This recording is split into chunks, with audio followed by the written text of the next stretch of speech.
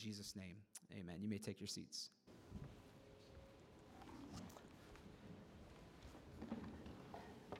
I am thankful for our new singing group and wanted to stand with them and sing. And those of you that are interested would like to make a joyful noise during this Advent season, please see Sean as we're planning to put some special Christmas music together. If you could turn in your Bibles, we're going to be looking at the book of Daniel.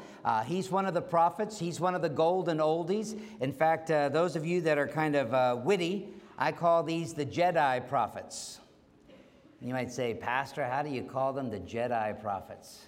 Well, there's 5 major prophets. They're the big guys, and there's actually 4 of them, but they have 5 big books.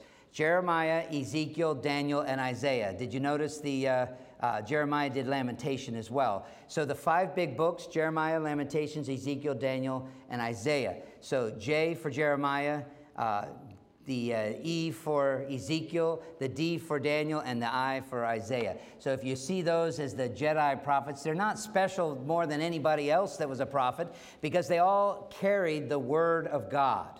That's why when you bring the word cloud up today, you're going to see that that's one thing we are not ashamed of, the Word of God. The Bible is central, and as you're sitting or participating with New Covenant Church, you should be able to count on the fact that we are Bible-believing.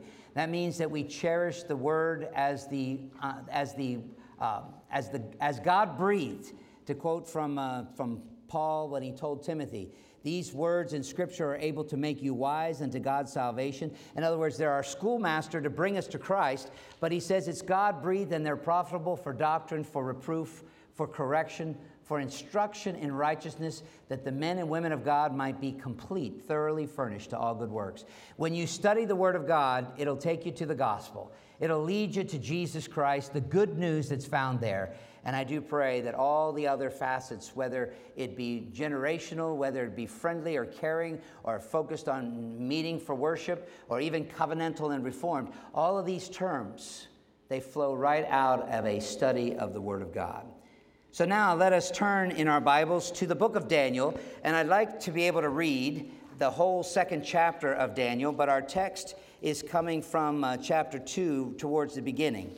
But if you could join with me, let us reverently attend to the public reading of God's inerrant, infallible, inspired word as was given in the originals. In Daniel, it only has it's relatively few chapters. We're going to be starting in chapter 2 today, and this is the story of Daniel coming into prominence. It's not the normal way.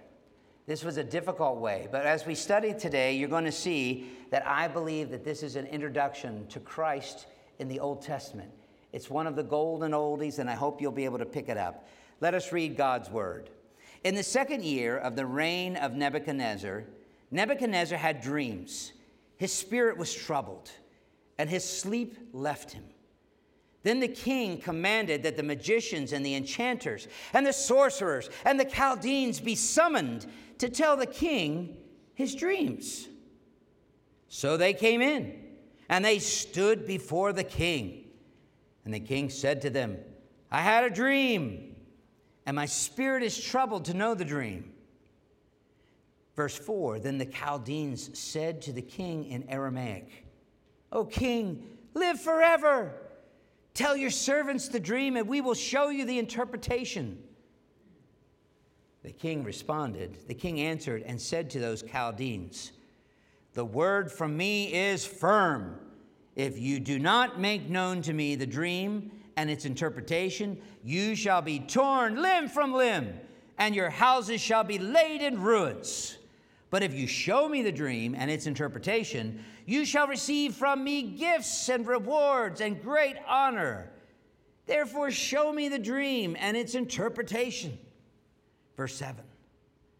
The Chaldeans answered a second time, and they said, let the king tell his servants the dream, and we will show its interpretation. The king responded or answered them and said, I know with certainty that you are trying to gain time, because you see that the word from me is firm. If you do not make the dream known to me, there is but one sentence for you.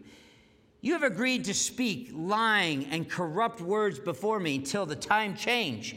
Therefore, tell me the dream, and I shall know that you can show me its interpretation." The Chaldeans answered the king and said, "There's not a man on earth who can meet the king's demand.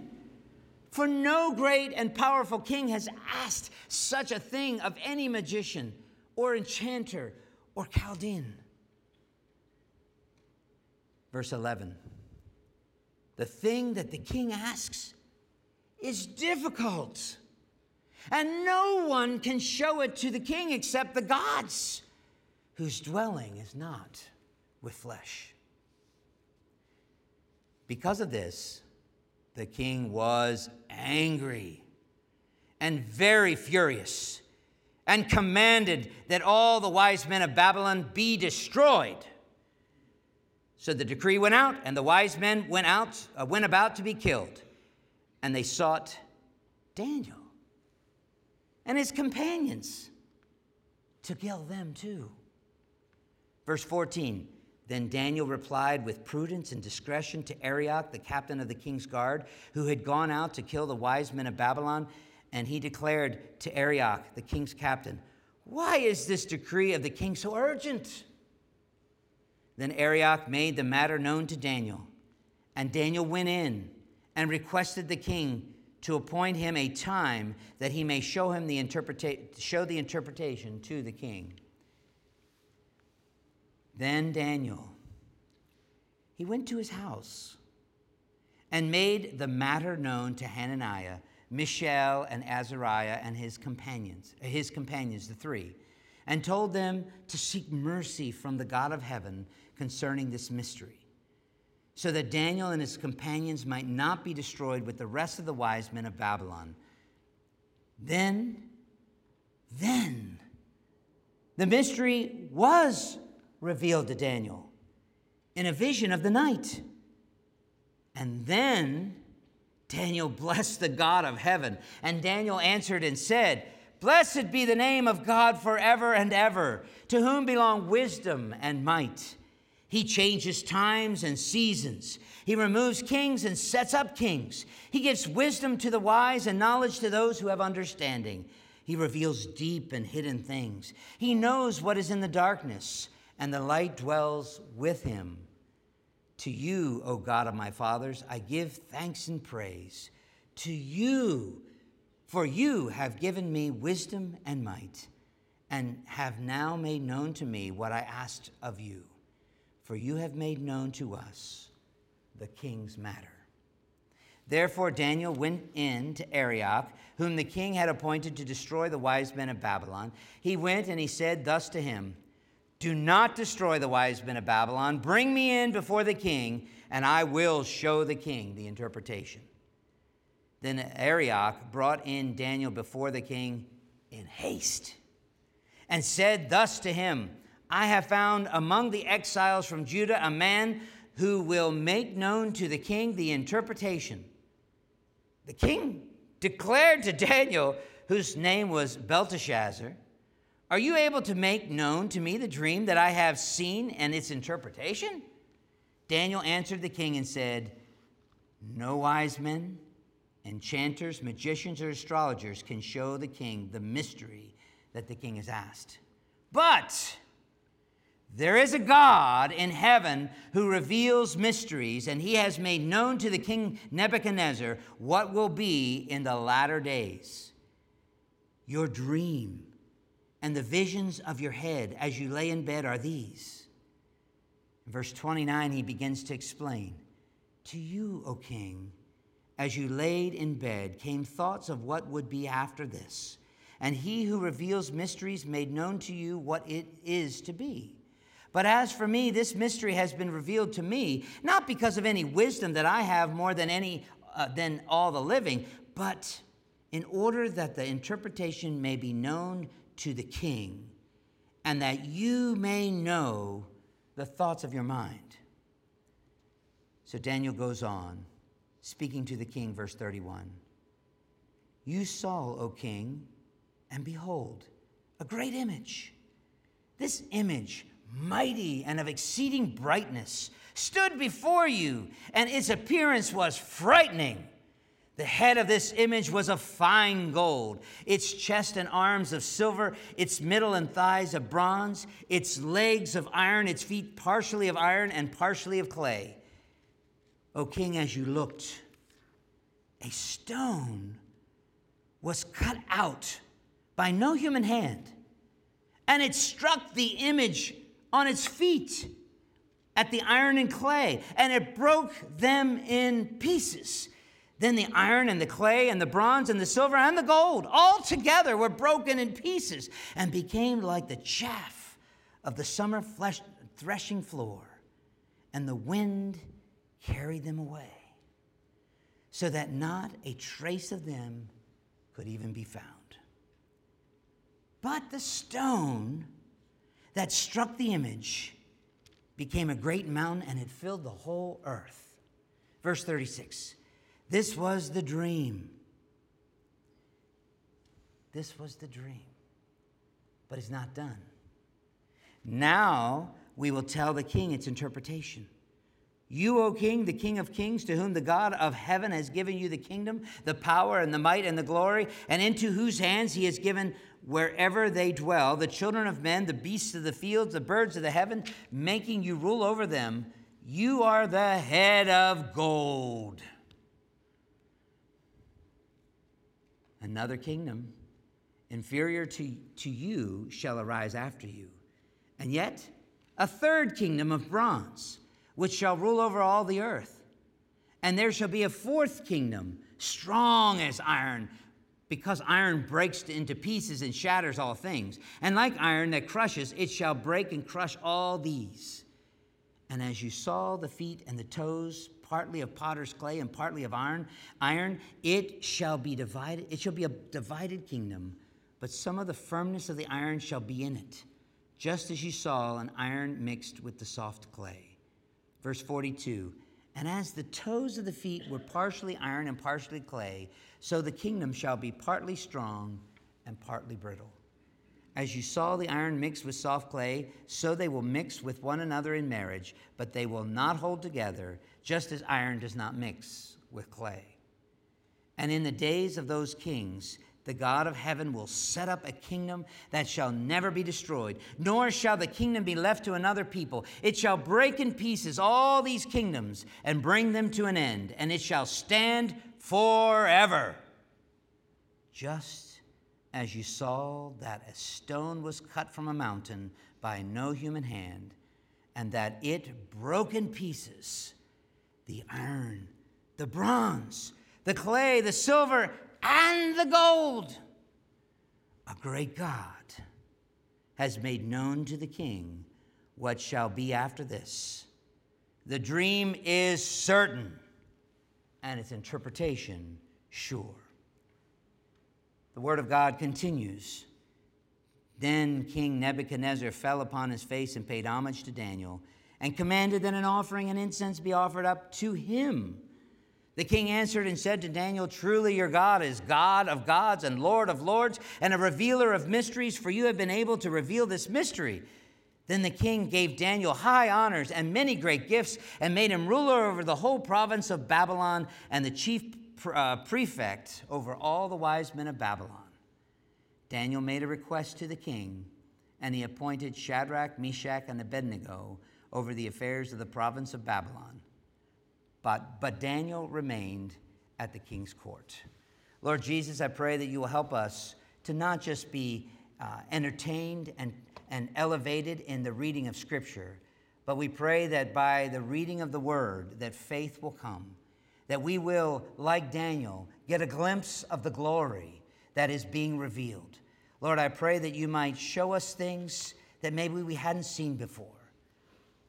I do ask that we may understand the meaning of the stone. In Jesus' name I pray. Amen. The Word of God is quick and powerful and sharper than any two-edged sword.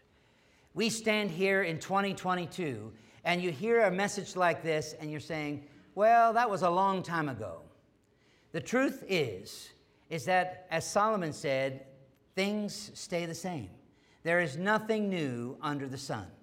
We're dealing with people, we're dealing with fallen people. Now, in this particular instance, I begin by offering a measure of hope. I go and take you to Jesus' words in John chapter 14, and in the first few verses there. Let not your heart be troubled. Let not your heart be troubled. I want you to see in this particular text today, a lot of hearts have been troubled, and I believe that many of us will be able to relate to a troubled heart. When John was trying to explain this, he was echoing Jesus' words. Let not your hearts be troubled. If you believe in God, believe also in me. And then he mentions heaven. And he mentions that he's going to fix a place in heaven for himself, right? Trick question. I go to prepare a place for you, for us. And if I go and prepare this place for you, I will come again. See the Advent? You see, there is a hope that is here. People need hope. There is evidence that something is on the horizon. Something better is coming. Advent is a season of hope. It is a time when we challenge you, no matter where you are in your life, no matter if you're old or whether you're young, to look forward. And it's not that you're looking forward to Santa Claus coming to town. No, you're looking forward to Jesus coming. And how wonderful it would be when the trumpet sounds that we would all get to heaven. What a day of rejoicing that would be. That's for those who are in Christ. Prophecy has been given to people over and over and over since the time of Adam and Eve. As I mentioned, there are over 400 scriptures to give us hope of some future, of some positive. I think of my son's favorite verse from Jeremiah, where they had been in exile, and there was this prophecy that he says that I have a future for you. I have a plan that is good. And see, when you go through all of the scriptures, you're going to find that from Genesis all the way through, there was hope offered. Let me just take you through a few. Genesis chapter 3, verse 15. Adam and Eve had just fallen into sin. They had just felt their nakedness and their shame. They were just pushed out of the garden. No longer was it going to be an easy life. And God gives them a measure of hope. And he says in chapter 3, verse 15, he says, I will put enmity between thee and the woman, and between thy seed and her seed. And then there's this prophecy that the seed of the woman is going to compete against Satan. And if you look at the text there, between your offspring and her offspring, there's going to be conflict.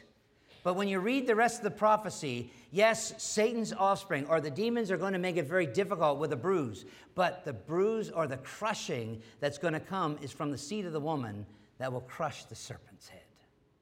Now, if I take you to another place of hope, some of you mentioned Isaiah. I want you to see it, chapter 7, verse 14. Isaiah has just gotten a glimpse of the glory of the God in the earlier chapters of Isaiah. He says, woe is me. He sees the holy, holy, holy God. And doesn't feel worthy to be in his presence. And yet the revelation of hope was that there's going to be a child born. In fact, when you read there, therefore shall a virgin conceive and bring forth a child. That child will, the son, and that son will be called, his name will be Emmanuel, which being interpreted is God with us.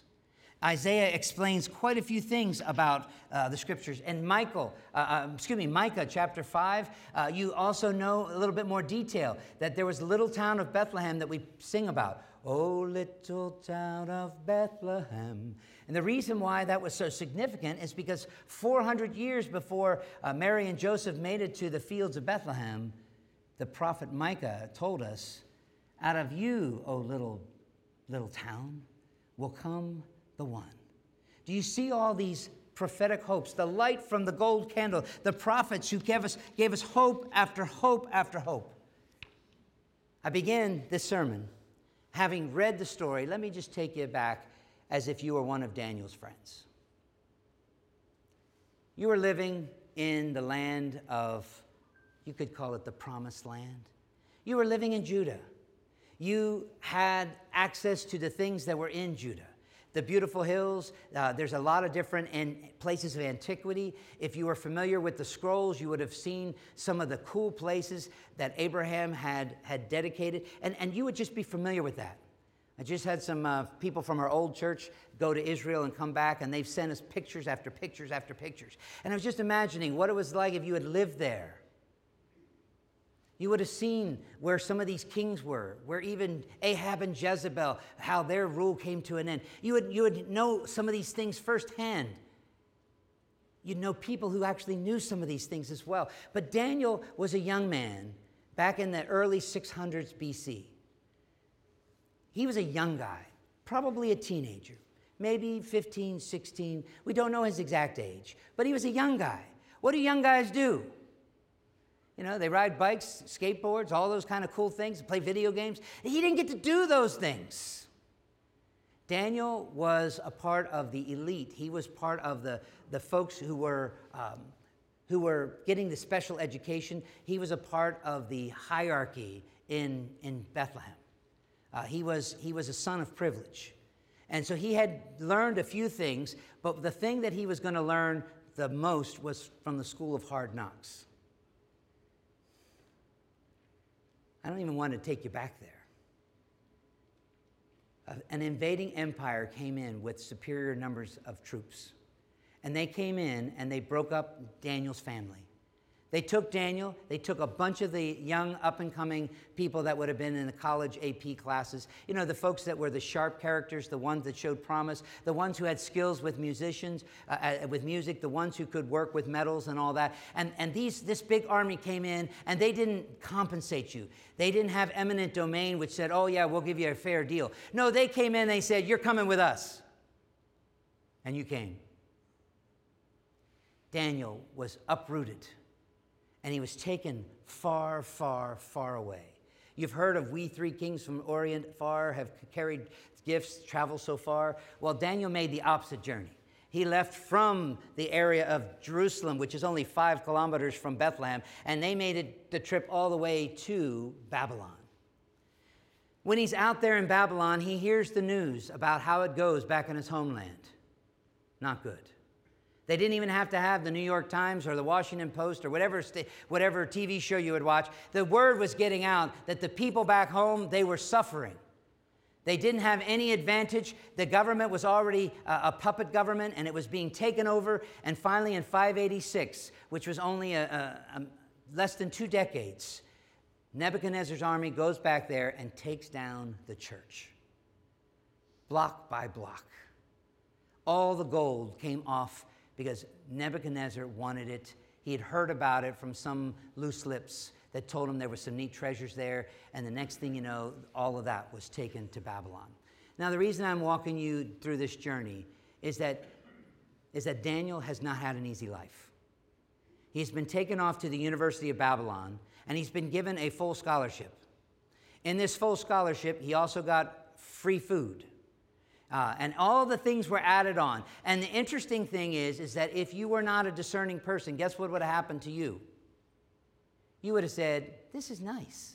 No debt, no struggle.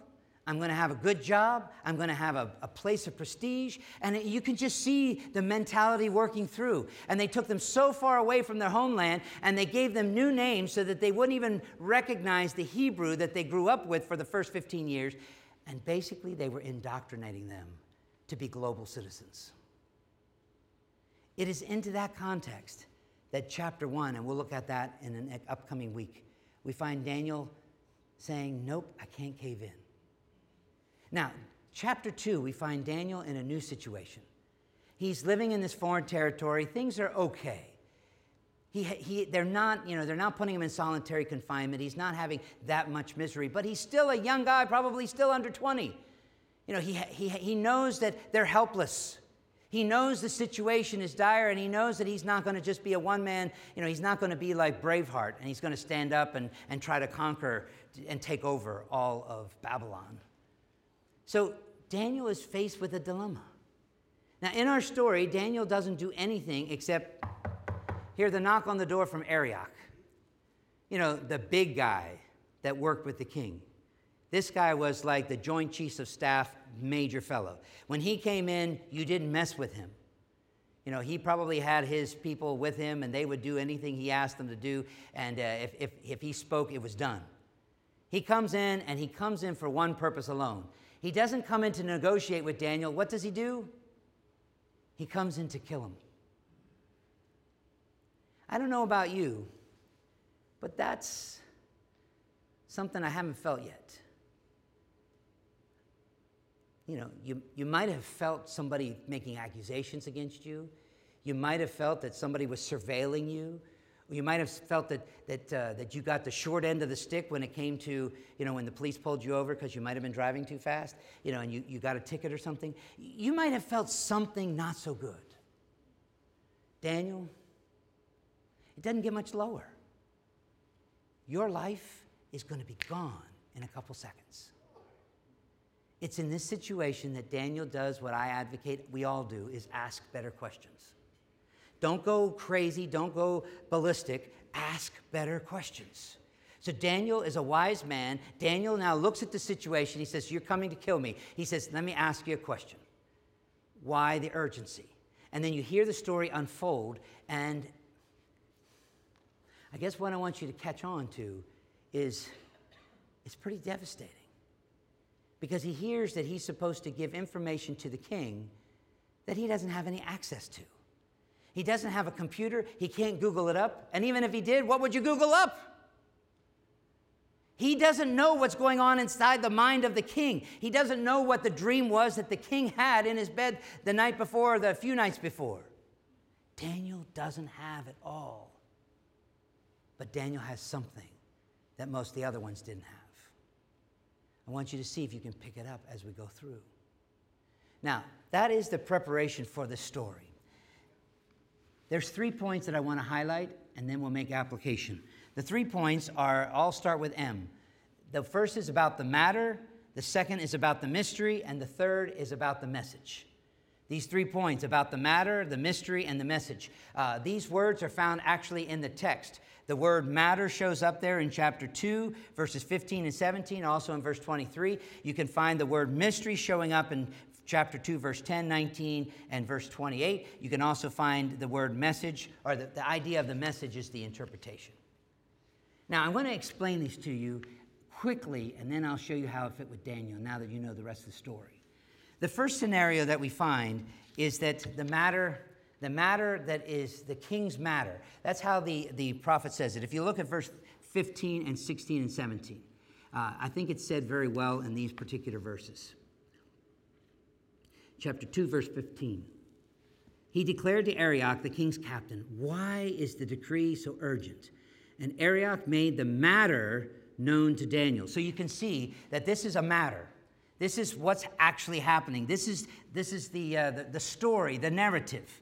And Daniel went in and requested the king for this appointment. And verse 17, then Daniel went to his house and made the matter known to the three friends, Hananiah, Mishael, and Azariah. Now, what is basically the matter? Let me just highlight it for you, real simple. The matter is there's a troubled man who lacked peace. There's a troubled person, the main character of the story. He lacks P-E-A-C-E. His heart is troubled. He could not fix it himself, and he did not have the confidence that other people would be able to fix it either. And when you think through this stuff, he was going to try anything and everything to be able to get a resolution. But he didn't have peace. Now, this guy was not lacking resources. And if you look at the text, and you've heard it already, he was willing to put up a large sum of money to be able to, or he was going to grant you a lot of favor and prestige and honor if you could just help him out. But he had a troubled heart. He was not at peace. And so he tried to figure it out himself, but he couldn't even remember his own dream. I don't know about you, but I've had some cool dreams. I know they were cool. I can't remember any of them. You get mad at yourself and say, come on, I want to be able to get it. You can't even, go back to a hard drive and back it up, and try to unpack it because it's not there. But if somebody would tell me the dream, I would say, that's it. It's interesting that Nebuchadnezzar is troubled because he can't even resolve it himself, and he's not a dummy. You don't get to be the potentate of one of the biggest kingdoms there is if you don't know what's going on. He also, in the text, tells us that he didn't have confidence in the people around him. This is troubling. This is troubling not only for the king, it's troubling for all the people that are around the king. Because the king is looking at them saying, are you guys phonies?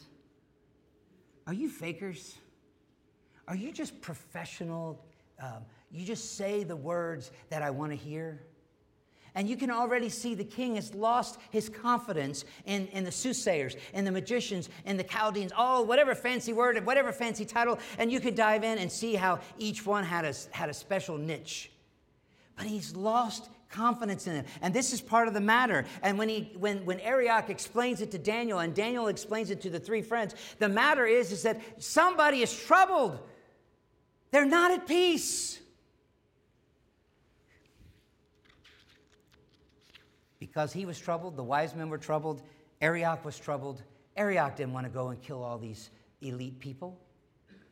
And Daniel and his three friends, they were troubled too. Everybody is troubled because of the troubled king. Now, when you understand this, this is true of everybody. How many of you have no troubles? You know, when I read that verse in John chapter 14, and you all are familiar with it, let not your heart be troubled. Why in the world would John write that? Why would Jesus have to say that? It's because we're all prone to troubles. In fact, Jesus said, sufficient unto every day is the troubles thereof. Old King James. There's always going to be difficulties and things that you can't handle, things that you wish were different. And so when he basically gets to here, the point I'm making is that you can't fix the troubles. You might try to gloss over them. You might try to ignore them. You might try to outrun them, but you can't do it. That's why we have troubled hearts. In Romans chapter 1, there are several verses there when the apostle is explaining to the people in Rome that he's not ashamed of Jesus and the gospel.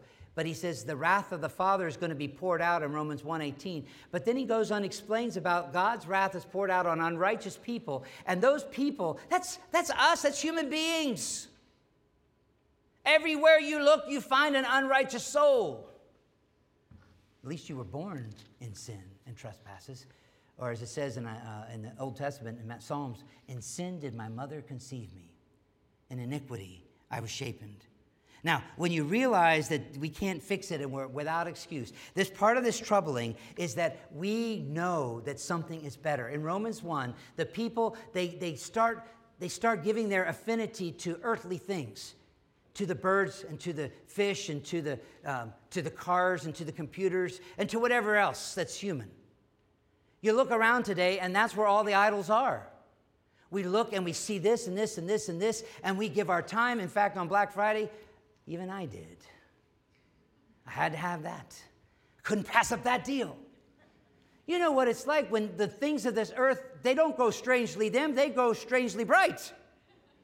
Okay, and so when you look around, you see all of these things, and the sad thing is that the trouble of Nebuchadnezzar is the same as the trouble of the people in Romans 1. It's the same as our trouble, and that is we have a vacuum-shaped, a God-shaped vacuum in our soul. We know that there's something more. We know. We're without excuse. We know it. Nebuchadnezzar was aware of this dream. And he was aware that there was trouble because of that dream. He woke up from that dream and he didn't say, wow, that was a cool roller coaster ride. You know, even though he couldn't remember it. You know, if you have a fun dream, you don't wake up sweating. Hey, this guy woke up and he was so troubled, he went to the point of saying, everybody is going to die if they don't tell me what it is. Because I know it's ominous. I know it's awful. This is not what I want, but I got to know. And this is the place where I'm saying we're troubled. The matter is that we're not at peace. And Nebuchadnezzar wanted to get that peace. Now, the second part is the mystery. When you start getting into the mystery aspects of things, it is very, very interesting. If you look at chapter 2, verse 10, you can see how the word begins to shape up. The Chaldeans answered the king and said, there's not a man on earth who can meet the king's demand, for no great and powerful king has asked such a thing from us. So you can see already there that they're saying, hey, this is not possible on earth. Now, if I take you to a couple other verses there to move over to verse 19, you can see, then the mystery was finally revealed to Daniel in a vision. Now, this means that there is things that were hidden that are now revealed. It's almost like there was a curtain that was closed, and now the curtain is opened. To the people who are troubled, including all the magicians and all the wise people, the curtain is still closed. We can't see it. We can't figure it out. It's like there's a piece missing. P-I-E-C-E. They're trying to put the puzzle together. Now, if you listen closely to the spokesperson that had the ear of the king, he said, "King," he said, "just tell us a little bit of your dream, and then we'll fill in the rest of the puzzle pieces. Give us the frame."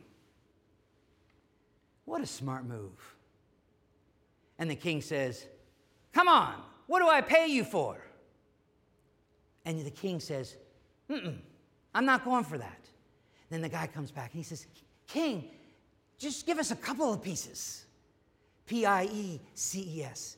We just need a little bit to work on, and then we can make the whole story up, and we can show you everything you want to hear and show you everything you want to see. And you could see the king's eyes are opened up bigger than ever. You know, it's almost like one of those emojis that you send by texting. You know, the giant eyes. You guys are fakes. You're just stalling for time. I mean, you could just imagine how he's speaking the truth in front of these people. He says, "You know that I'm speaking firmly, and you're afraid, and that's why you're stalling for time. You're hoping that I'll get senile and forget."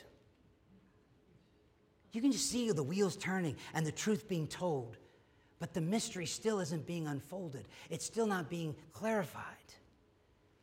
The mystery.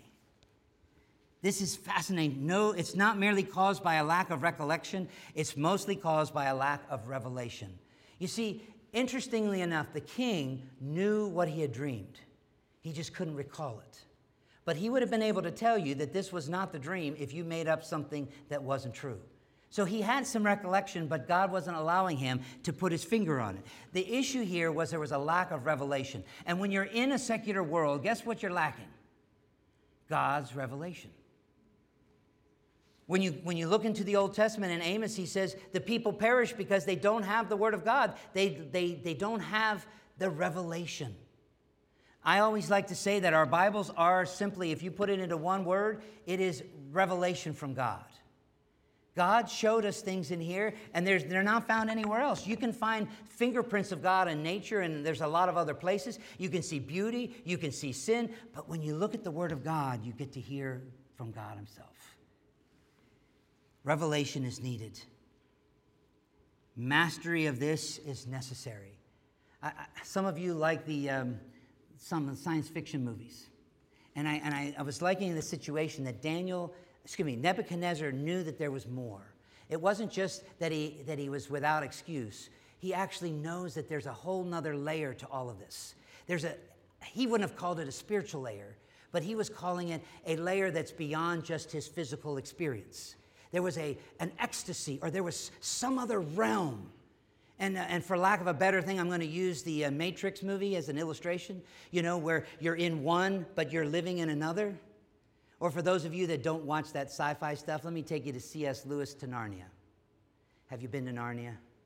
You know, at first through The Lion, the Witch, and the Wardrobe, you just have to go through the wardrobe, and there you're in Narnia. And you get to see this whole spiritual realm that's at the same time existing as the physical realm that you're actually living in. And that's what I think is part of the mystery, is that the people that are living in this physical realm, they don't understand the things of the Spirit of God. It's foolishness to them. 1 Corinthians chapter 2 ends up saying in verse 14 that the natural man cannot understand the things of the Spirit of God. It's foolishness to them. Neither can they discern them. They're spiritually blind. They don't get it. And when you go through even the wisdom of this world, they look at us and say, you guys are crazy, because they're not in the spiritual dimension. They're not understanding the mind of Christ. They're not being led by the Spirit. They're being led by their own hearts. When I look at this mystery, the mystery is the unknown. Nebuchadnezzar knows there is more, but he can't get to it. And he goes to his religious community, his smart preachers, and they don't know it either. And that's the fear that I have even in modern day America. You may be looking for something more. You may feel the emptiness in your soul that you don't have assurance of heaven. You don't have anything that you can really be positive about the future. But you know you know that there's something more. And some of you have relatives that go to these places called churches, and you're not confident that if they go to the church that you'll get any good counsel. It'll be just like the wise guys that were telling Nebuchadnezzar what he wanted to hear, but not the truth. Revelation is needed. Divine insight has to come into our lives. We cannot operate and know the truth without God showing it to us, opening our eyes.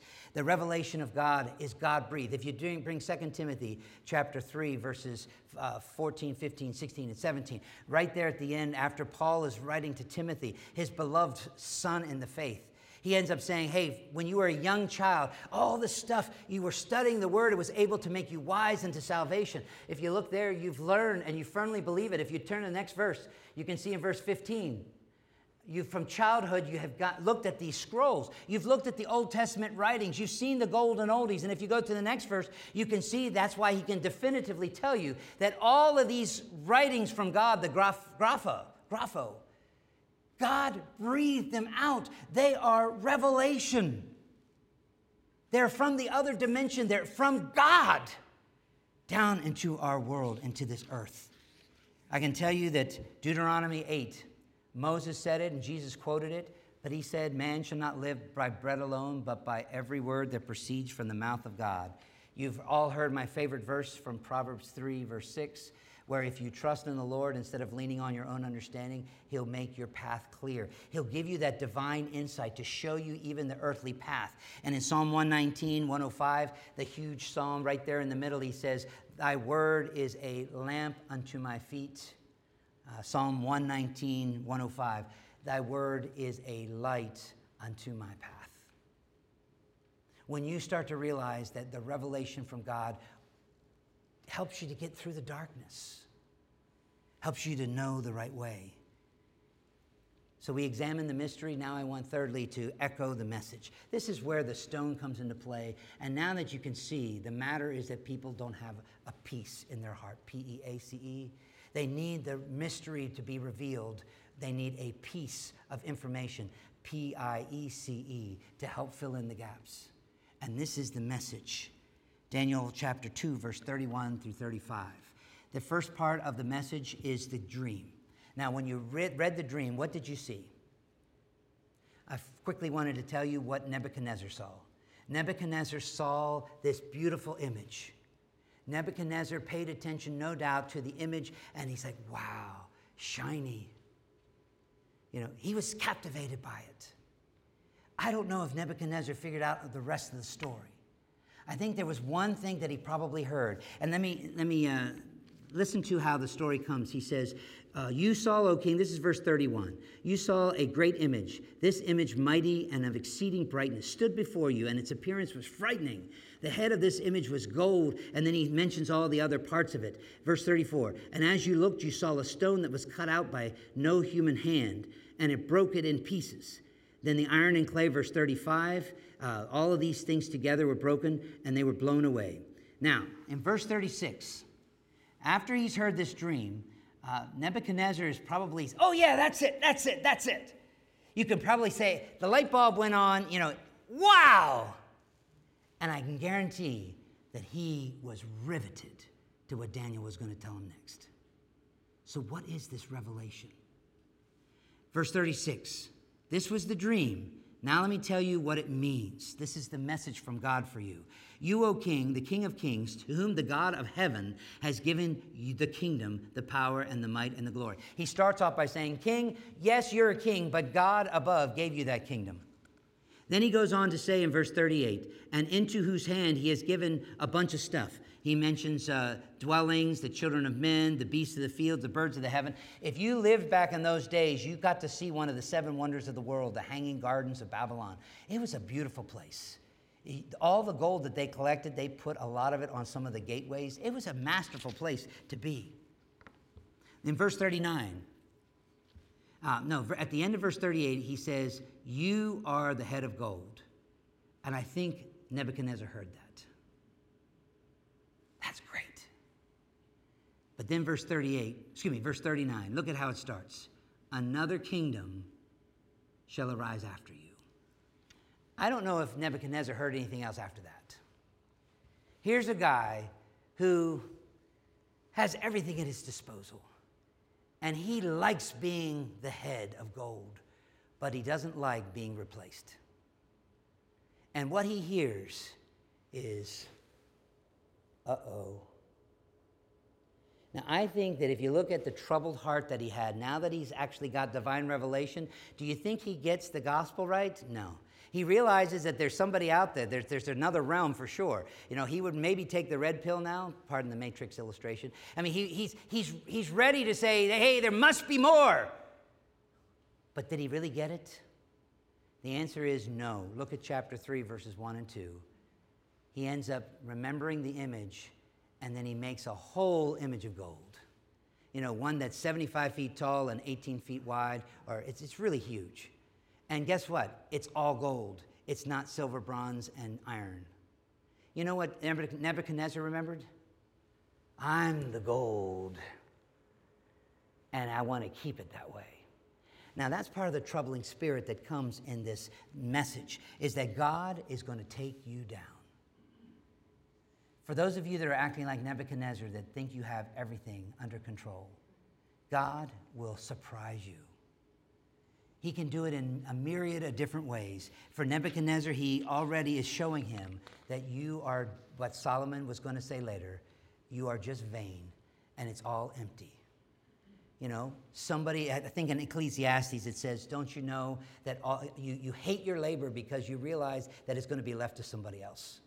Hey, Nebuchadnezzar, all this great kingdom, somebody else is going to rule over it, and you won't be. It's really interesting when you look at that. And Daniel, this message that really comes through is first a message to Daniel and then from Daniel to the king. The first thing, Daniel sees it and he says, wow. Did you hear how Daniel responded when he got this mystery revealed to him, when divine revelation came? If you have your Bibles open, I'll just quickly highlight a couple of those things. Verse 20, Daniel says to the God of heaven, blessed be the name of God forever and ever, to whom belongs the wisdom and might. God, you change the times and you change the seasons. You can remove kings and you can set up kings. You can give wisdom to the wise and you can give knowledge to people who already have some understanding. You can reveal deep and hidden things. You know what is in the darkness because you are in the light. I mean, just look at that. Brothers and sisters, when you feel tempted in the coming year that you're going to feel like everything is out of control, the message should be, go back to what Daniel learned. The message is that God is God. God is God. Now, from that message, you see the response of a Christian person. That's what should happen to us when our hearts are troubled. God, you are God. Now, the other thing that Daniel does real quick is that when he realizes the dire situation, he actually gets 3 of his friends together. And what do? Do they cast lots? They buy the last lottery ticket. They catch a ship to Tarsus. No. What do? You know the answer. She knows the answer. Do you know the answer? They prayed. They talked to God because they know who God is. The message is that God is on his throne. Talk to him. And this is why in the next chapter you find the 3 friends, when they're just about ready to be thrown into the fiery furnace, guess what they do? They say, we have a God and he can save us if he wants to, but we have a God that's better than you. If you trust in God like that, you don't have to fear any of the other things. David said in Psalm 2, if you have that verse up there, Psalm 2, it says, why do the heathen rage? Why do the people imagine these vain things? It's pretty amazing how bad it can be, and yet God is on his throne. The final look here is the application for Nebuchadnezzar. Nebuchadnezzar realizes that he doesn't have all power. He recognizes that there is a God that's bigger than him and better than him, but his memory is short term. It's temporary faith. He's going through life. He struggles with pain. He leans on the truth for a moment, and then before long, he's back to trusting himself.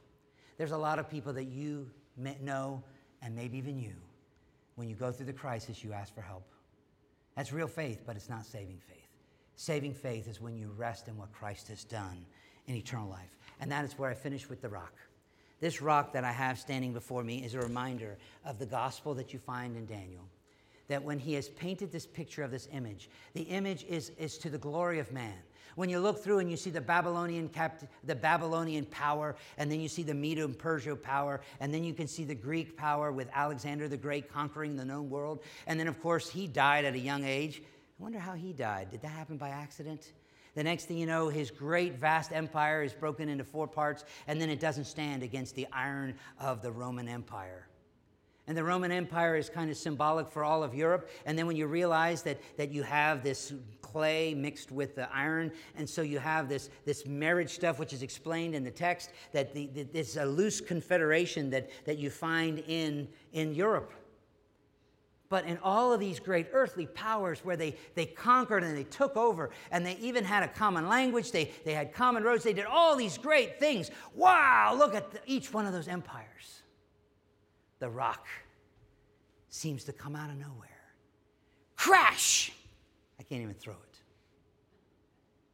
The idea of a rock crashing destroys everything. Now, most of you won't look at the Advent season and say, wow, baby Jesus came and he crashed the party. Baby Jesus came and he changed everything. Everything. The kingdoms of this world, the Babylonians, the Medes and Persians, the Greeks, the Romans, the kingdoms of this world have become the kingdoms of our Lord and of his Christ. Daniel says, Nebuchadnezzar, you're like the chaff that the wind blows away. Have you heard those words before? David said that's what the wicked are like. They'll not stand in the judgment, nor sinners in the congregation of the righteous. It's so interesting when you see that you don't want to be on the world's side. You don't want to plot against the Lord's anointed. When the King comes, when the rock not fashioned with hands comes to this world, I want you to know that he changes everything. He changes your heart. I'm going to get into more detail, but how does he change your heart? The rock doesn't come in here and just destroy you. The rock comes, and the way that he destroys the prince and power of the air and the bondage over you is that this rock comes and he goes to the cruel cross. Greater love could not have been shown. And when he hung there on Calvary's cross, on Golgotha's hill, Eloi, Eloi, lama sabachthani, Jesus was telling us, I'm fulfilling the Old Testament. I am going to be forsaken by the Father because, as Isaiah said it, the iniquity of us all was laid upon him, and by his stripes we are healed. Brothers and sisters, Daniel looked forward to the gospel. It was going to come, and it was going to defeat all the great powers and armies of this world. And he did it. The rock made without hands, the one born of a woman that didn't have an earthly dad, Jesus the Christ, the anointed one, went to the cross to conquer death for us.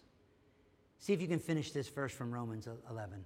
What shall separate us from the love of God? Nothing. Neither death, nor heights, nor principality, no, nothing can separate us from the love of God. What he did when he came to this world in fulfillment of all the prophecies was to crush Satan's plan. The head of the serpent. Let's pray. Our Heavenly Father, we have heard many of these prophecies that Nebuchadnezzar heard with his own ears but didn't grasp. He didn't understand the focus on the rock that would make waste all the kingdoms of this world. Lord, when we read in the New Testament, Jesus said he was going to build the church upon a rock. And that rock, the word Petros, but it actually is upon the truth, the confession that Peter gave, that was not by man. It wasn't generated by Peter. It was not by flesh and blood, but by the Father revealing it to Peter, that Jesus is the Christ, the Son of the living God. He's the anointed one. He is the King of kings and Lord of lords. As John the Baptizer said, he is the Lamb of God to take away the sin of the world, to take away our sin. Lord, we thank you that the rock has come and that it has crushed and defeated the evil. And thanks be to God who gives us the victory through Jesus Christ. And Lord, we thank you that this salvation is already complete in justification, but we await we await your return. We await being liberated from these mortal bodies when we still have troubled hearts, when we have weak faith, when we look at earthly things instead of looking into your full and wonderful face. Lord, I do pray that you will strengthen our faith for having been here. May this Advent season be a time when we run to you, for you are like no other, one fashioned without hands, God incarnate. O come, Emmanuel, but also, O come to my heart, Lord Jesus. Make room. In Jesus' name, amen.